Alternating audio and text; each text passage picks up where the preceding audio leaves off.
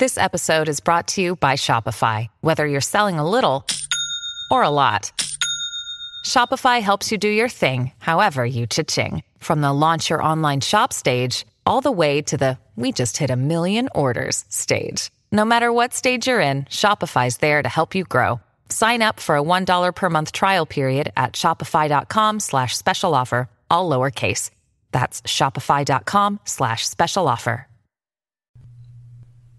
But Jesus said, "Suffer the little children, and forbid them not to come unto me." After a job-related relocation to Indianapolis, my family and I were given an allowance to rent a home in the city in order to give us some time to look for our forever home.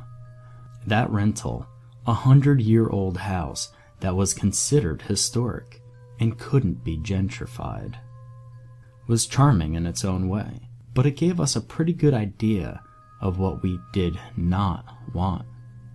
It had some quirks, but we got used to them.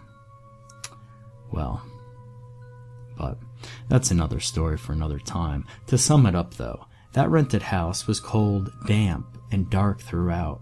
It got to be pretty depressing at times. Indianapolis is like a gemstone in the middle of Indiana. I believe one whose clarity, cut, and color would never pass a jeweler's quality control measures. What I mean is that it's bright, glaring, concrete and glass island in the middle of what some consider flyover country. Pretty much all farmland. Indy doesn't have much to offer in the way of suburbs. Its central business district is surrounded by a pretty ugly industrial zone littered with slums and trailer parks, which gives way to almost immediately to open fields. Having lived in big cities all of our lives, my wife and I were ready for a change. Plus, we wanted somewhere safe and with lots of space where our kids could grow up. We wanted them to have a swing set, a place to ride their bikes, not crowded sidewalks and busy streets right outside the door. We weren't having much luck, though. Then we struck gold. We found a plot of land about 20 miles outside of downtown, agricultural land that had been rezoned for residential. That was smack dab in the middle of wide open fields with a nice stand of trees at the rear of the property as a bonus. The nearest neighbor was a horse farm about a half a mile down the road. It was a place that we could build our dream home. So we put down the money, found an architect and a contractor, and commenced construction. The first snag during construction would become an omen of what was to come. But at the same time, we thought it was just an inconvenience. Being an engineer myself, I was keeping a close eye on construction. I paid daily visits to the site and planned to watch everything from the ground breaking until the final tack installed in the carpeting. The contractor had broken ground and was beginning excavation for the basement and footings. They were making good time until one fateful day. I showed up at the site after work to find that the contractor's men had left. The equipment was gone, and there was a large and obviously ancient metal tank sitting on the ground at the edge of the hole. I immediately called the foreman, and he told me that while digging, they had broken through a brick cistern about 15 feet under the grade. He almost lost a piece of equipment down the 30-foot deep hole underneath. They had found the metal tank near the well and pulled it out. It would have to be inspected by the EPA to test for environmental hazards, and that would set them back about a week. He was more concerned, however, about how he was going to work around the deep hole. Filling it in with soil would cause settling problems later, and he certainly couldn't fill it in with concrete. It would have raised the construction cost by tens of thousands of dollars. When I told my friends about the obstacle my contractor had stumbled upon, almost all of them joked. What's next? An ancient Indian burial ground? I laughed. I had a sense of humor about it back then. After the EPA cleared us, the contractor proceeded with construction. He had come up with a plan to cast a reinforced concrete beam across the top of the old cistern and cast the house's footing across it. So, I got the bonus of having the north wall of my home supported by a very deep footing. Not a bad deal, but even after moving in and living there for years, the thought of that big, dark, empty space lying beneath my basement floor sort of gave me the willies. There were no other hitches throughout the rest of the home's construction, save for the usual deviations from plans and wrong materials being delivered. No more big surprises, although they did pull up the occasional interesting brick or antique tool when doing earthwork around the yard. When complete, our new forever home was the complete antithesis of the rental we were moving out of. The floor plan was open and airy, with plenty of lighting streaming in from windows in every wall. A particular favorite spot for the whole family was a large all-glass sunroom at the back of the home.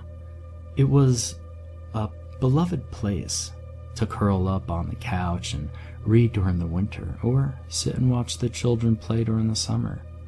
During the fall, we had a beautiful view of the woods and the changing colors of the leaves. It was perfect. Well, for a while, anyway. It was a few weeks after building a huge swing set / playhouse for our 2 boys that I first noticed the 4 children playing in our backyard. 2 boys and 2 girls. The oldest of the girls seemed to be in her early teens, and the youngest, her brother, I assumed perhaps 5 or so, the age of my youngest son. The boys were outfitted in coveralls and the girls were dressed in simple shifts. Their clothes reminded me of the Amish, and since the nearest neighbor was the horse farm, I naturally assumed that the children belonged to the couple owning the place. Odd. We had met them briefly when moving into the new house, and they never mentioned having kids. Some people are funny that way, though. I was happy to see the children. I had been thinking that my own kids were not going to have anyone to play with, no friends. And here were 4 children who obviously lived quite close. I opened the back door and stepped out into the deck. "Hey there, guys!" I no sooner got out the words than the kids reacted. They looked up at me, seemingly startled. Then they took off running. "Wait, it's okay, you're welcome to..." I trailed off. I hope that I didn't scare them. I found myself wishing that they would come back. Well, perhaps I would take a walk down to their parents' farm when I had the time and let them know that the children were allowed to play in our yard, that we didn't mind. After a couple of days, I realized that it had slipped my mind, but it didn't matter because the children were back, playing on the swing set again. I figured that I should approach them more carefully this time. I put together a tray with a pitcher of Kool-Aid and some cookies, an international sign of goodwill among kids, and started out the back door once again. "Anyone up for some cookies?" I called out. It didn't work, though. They caught a glimpse of me and took off through the trees again. Dang. I felt really bad for scaring them. I really needed to get over to the farm and talk to them.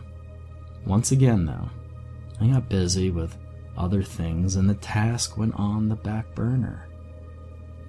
I came up with a plan. Sure enough, the kids came back. This time, though, instead of going outside myself, I sent my own 2 boys, then 5 and 7, out as ambassadors. My strategy worked. The children were a bit wary at first, but soon warmed up to my boys. After a while, I called the boys in and sent some drinks and snacks out with them. Once I had seen that all the kids had taken something, I went outside. This time, the children didn't run away. The older girl spoke up. "Please, forgive us, sir. We did not mean to play here without your permission." "Nonsense," I replied. "You all can come over whenever you feel like it. Whether my boys are out or not, we're neighbors." I received a chorus of thank yous from the children. "Well, I'll leave you to it. Once again, I'm happy that you kids are around. I'm sure that my boys will enjoy your company." My boys did enjoy their company.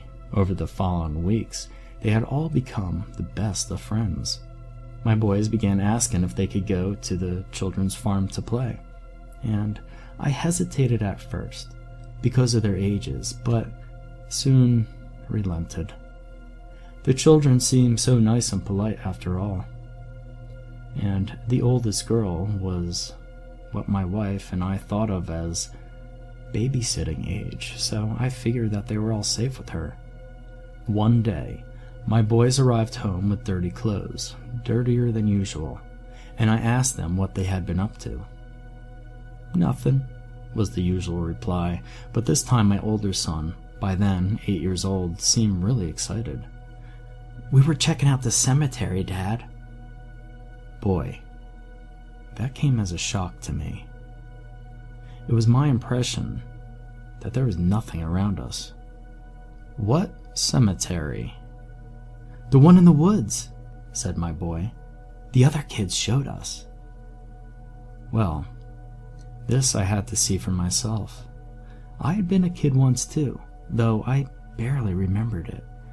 I did recall making up places. An old boathouse became a fort for my younger self. A fishing pond seemed like an ocean. The kids had probably found some interesting looking rocks and imagined that they were tombstones. Still, I asked if they could show me. My younger son was tired and went directly upstairs to take a bath, but my older one, still full of energy, was eager to go. "It's getting dark, Dad. We better get there while we still can." He led me off into the woods at the back of our property. Needless to say that I was shocked by what I saw. "Well, I'll be damned," I mumbled to myself. There was a farm back there in the woods. A small one, yes, but a farm nonetheless. It was in decrepit condition and no longer inhabited. No house left, but there was a small barn, half falling down, a corral that looked like it once held sheep or goats, and a large, low structure. Another barn, but perhaps for the small animals or chickens. There was an old truck back there. Not a truck like you'd normally picture, but a panel truck on wagon wheels, the type that would have been drawn by a horse. And right there, in the center of it, a cemetery. "I'll be damned," I repeated. There were 5 tombstones visible, 2 large ones and 3 smaller ones, the smallest measuring about 1 foot square.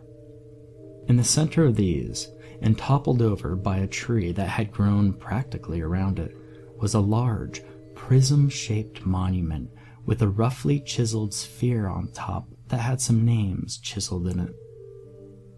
Baden was the largest letters, probably the family name. Still, in a state of surprise, I quickly looked over the smaller stones. They were dated from the early 1900s, and doing some quick math, I deduced that the inhabitants of the graves range in age from less than a year old to 38. I don't know how. I'd never seen it before. I had hiked a short way into the woods before, but somehow missed this farm. Granted, the barn, the tallest structure, was weathered and its planks had turned gray to match the surrounding cedars, but still, it only sat about 25 yards from the edge of the woods. Once I knew it was there, it became obvious. I looked out at it from my bedroom window every morning. This definitely deserves looking into. I dug into everything I could find on the internet and at the local library. It seemed that these pioneer cemeteries dotted central Indiana. A quick search turned up at least 3 more within a couple of miles from my house. The Baden Cemetery, my cemetery, however, was not listed among them. The long and short of it was this. During the late 19th century, pioneers were crossing the Midwest on their way to America's West Coast. Many of them found sufficient places along the way and decided to settle in those spots. They would build their tiny homesteads and usually live out their lives there. Many of the older families still remain. The reason for the concentration of these homesteads and cemeteries around our area was the proximity to what would become Route 40, one of the first major travel ways across the United States. Unfortunately for many of the budding families, the great influenza epidemic of 1918 struck. Dense populations fell quickly because of communal wells and sanitary facilities. Even the outlying farms fell victim because of shared groundwater, or a family member that picked up the bug on a visit to town. Most of these smaller homesteads fell into disrepair, and their farms and deceased were absorbed back into the wilderness. As the old family cemeteries were discovered, they were usually cleaned up out of respect for the dead, and there were vast movements and societies dedicated to restoring the tombstones and their gravesites, as well as compiling records of those who were buried there. On one of my almost daily visits to the cemetery, I verified that the residents had indeed all died in or about 1918, victims of the flu, sure enough. Once all my sources of information were exhausted, I contacted the local historical society. I told the representative about the cemetery and expressed my interest in helping to clean it up and get it recorded in the historical register. They were excited and sent someone out, literally within hours, to take a look. Her name was Jody, I believe. Jody and I walked out into the woods. She asked all types of questions and told me a little bit about the history of the area, most of which I had already discovered on my own. She did point out a couple of interesting things, though.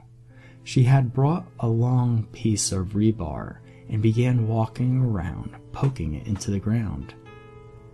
"Yep, just as I suspected," she said. "There are more." "More?" "Yeah, more graves." She explained that because the grave markers were small and not supported on concrete pads, as they typically are now, they tended to sink into the ground. She estimated that there may have been up to 25 people buried out there. The other tidbit she let me in on was a little disconcerting. "If you find any bones, let me know immediately." "What? Bones?" She went on to explain that, although most of the wooden coffins tended to rot away over time, foxes would sometimes pull up metal hinges, jewelry, and bits of clothing, even bones. After everything that I had been through in my life, I was not squeamish. Still, this revelation sat ill with me. Throughout all of this, the thought of my neighbor's children had taken a back burner. They were the ones who were really responsible for the discovery. Perhaps they knew more. I would definitely need to talk with them. I told Jody about them, and she expressed an interest in meeting them also. While she had me on the phone, she asked if she could email some documents that she had found regarding my neighbors, as she had taken calling to them. The family who were most likely occupying the graves out there behind me. I remember joking that they were the perfect neighbors, always quiet and never asking to borrow my lawnmower. While the Baden family were the final owners of the farm, Jody found out that they had married into the family of the original owners, the Bucksath, pronounced Buckshot, family. Turned out that the Buckshot boys were grave robbers by trade, the not-so-nice kind who opened recently filled graves to steal jewelry and valuables. They had gotten into trouble for it a number of times. Ironic, since we would most likely now be digging up some of their graves. Only we wouldn't be stealing anything, just restoring and preserving them for history and out of respect. The neighbor kids hadn't been around in a while, so Jody never got the chance to talk to them. After a bit of research on her part, she found an heir to the sliver of property, one who didn't even realize that his family had owned land in the area, and they made arrangements for him to begin clearing the area with the assistance of volunteers from the local Pioneer Cemetery Restoration Society. They did find quite a number of bones at the back of the farm, but determined that was the location where the farmers had slaughtered hogs and dumped their carcasses. The workers had not come across any human remains yet. My interest in the project did not wane. In fact, it intensified. I began visiting other cemeteries and museums. The Indiana State Museum had a large exhibit dedicated to relics of the early 20th century, with a section devoted to burial practices, which were a fact of life. A big part of life, given the harsh conditions that the early settlers had to face. That's when it started to become creepy for me. I was fascinated by some of the vestiges of time that the museum curators had on display. Fancy burial cloths, photos of the dead in their coffin, which is a common practice apparently. Ringlets of woven hair from the deceased as remembrances, and, most disconcerting, small caskets. Child-sized coffins. That really hit home. Being a father of 2 young boys, I was disturbed by the thought of a parent having to bury their fledgling child. Then I saw it. The thing that would haunt my dreams. A child-sized casket with a window set into it. A window that would display the child's face and upper body. There were photos of such coffins with their occupants displayed next to it. All that went through my mind was, why the hell would someone ever do that? That is so freaking disturbing. People back in the old days were certainly a different breed. I left the museum immediately and literally could not even eat the rest of the day. From that point on, I lost interest in the work going on in the woods behind my house. Honestly, I didn't lose interest so much as avoided it. I dreaded the thought of the workers unearthing one of the small caskets that were undoubtedly out there, given the ages showed up on the grave markers. Worse still, what if one of them had a glass pane in it? I couldn't handle seeing that. No way. I did my best to forget about the whole mess. After avoiding a few of Jody's calls, she must have finally gotten the message and stopped bothering me. I warned my boys not to go near the cemetery, even if the neighbor kids urged them to play out there. Not wanting to scare them, I explained it away with the excuse that the barn was old and dangerous, ready to collapse at any moment, and that the volunteers working out there did not want to be disturbed. Ironically, the big discovery came on Halloween Day, 2012. Jody thought it was a big enough event that she skipped calling and just came knocking at my door. They had begun working near the graves, raising sunken markers, and had inadvertently pulled up an entire child's casket. One of those sort with a glass window. The glass had been shattered, of course, but Jody said that the remains were in remarkable condition. She asked if I wanted to come out and take a look. I told her that I was simply not interested anymore and slammed the door before she had another chance to speak. I warned the boys again that they were not to play in the woods, especially after the discovery. My worry was doubled because of the holiday. As I said, it was Halloween. What better way for kids to celebrate than visiting a spooky graveyard and telling ghost stories? The afternoon faded, dusk came, and darkness soon followed. Even moonlight could not filter through the overcast night sky. Around 9 o'clock, I heard banging on the back door.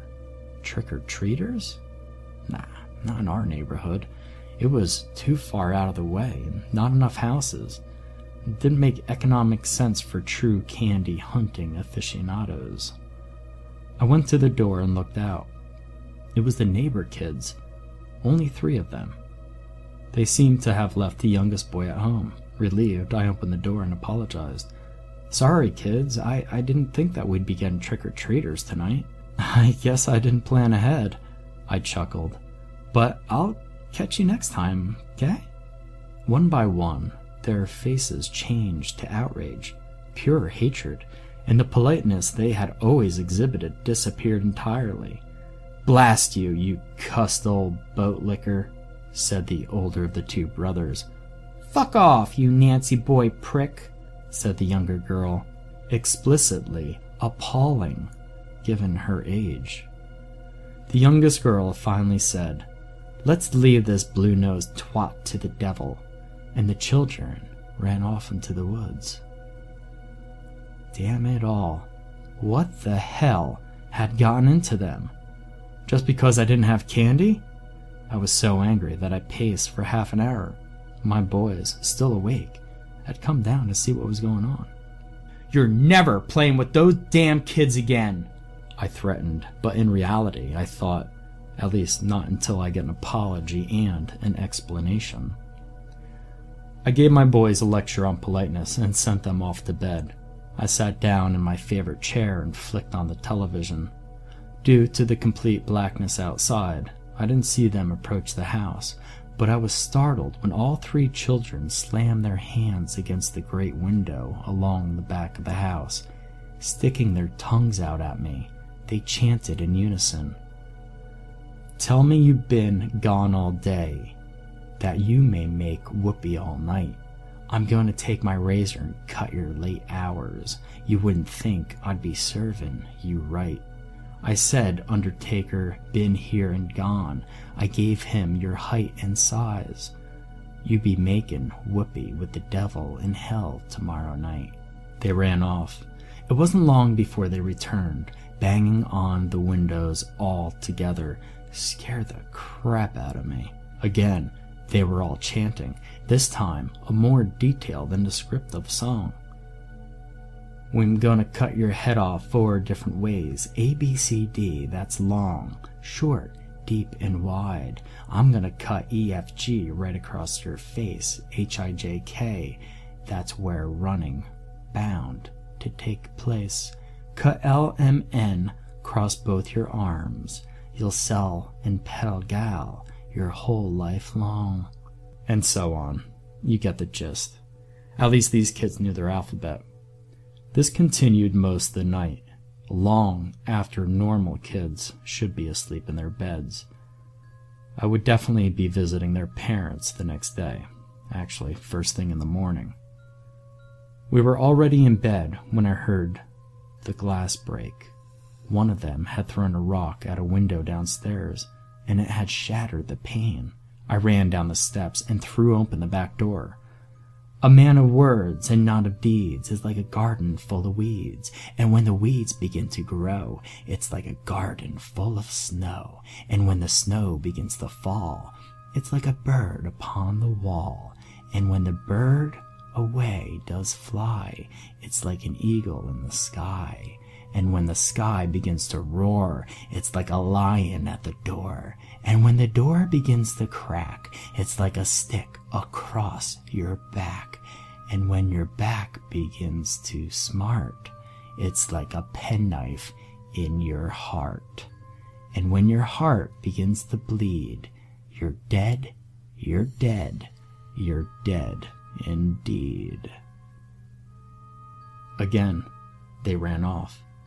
I decided that I wasn't going to play around anymore. I knew that there were only children, but I grabbed the baseball bat from a bin in my garage and took up a post on the steps of my deck in the backyard.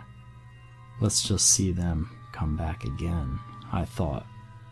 The next time, it was only the teenage girl who came out of the woods.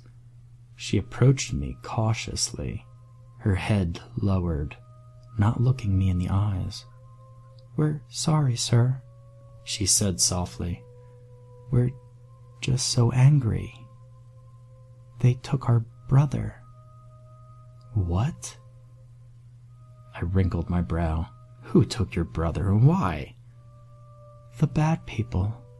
They came to our farm and took our brother away." An anxious feeling began creeping into me. I felt a shiver up my spine. "Where are your parents?" "Dead, sir," she replied matter-of-factly. "Hold on." Now I was in an outright panic. Was this a prank? What if it wasn't? Not to be made a fool of, I wasn't about to call the police just yet. I told the girl to wait at the house while I jumped into my car and sped down the road to the neighbor's farm. The lights were on in the house, and I could see someone moving inside. So I approached the front door. After I felt sure that it was safe, I screwed up my courage and knocked. The owner of the farm answered. "Oh, thank God you're okay." I breathed a sigh of relief. Then my anger returned tenfold. "Do you know what your damned kids have been up to?" He looked at me as if I were a lunatic. "What are you going on about? We don't have any kids."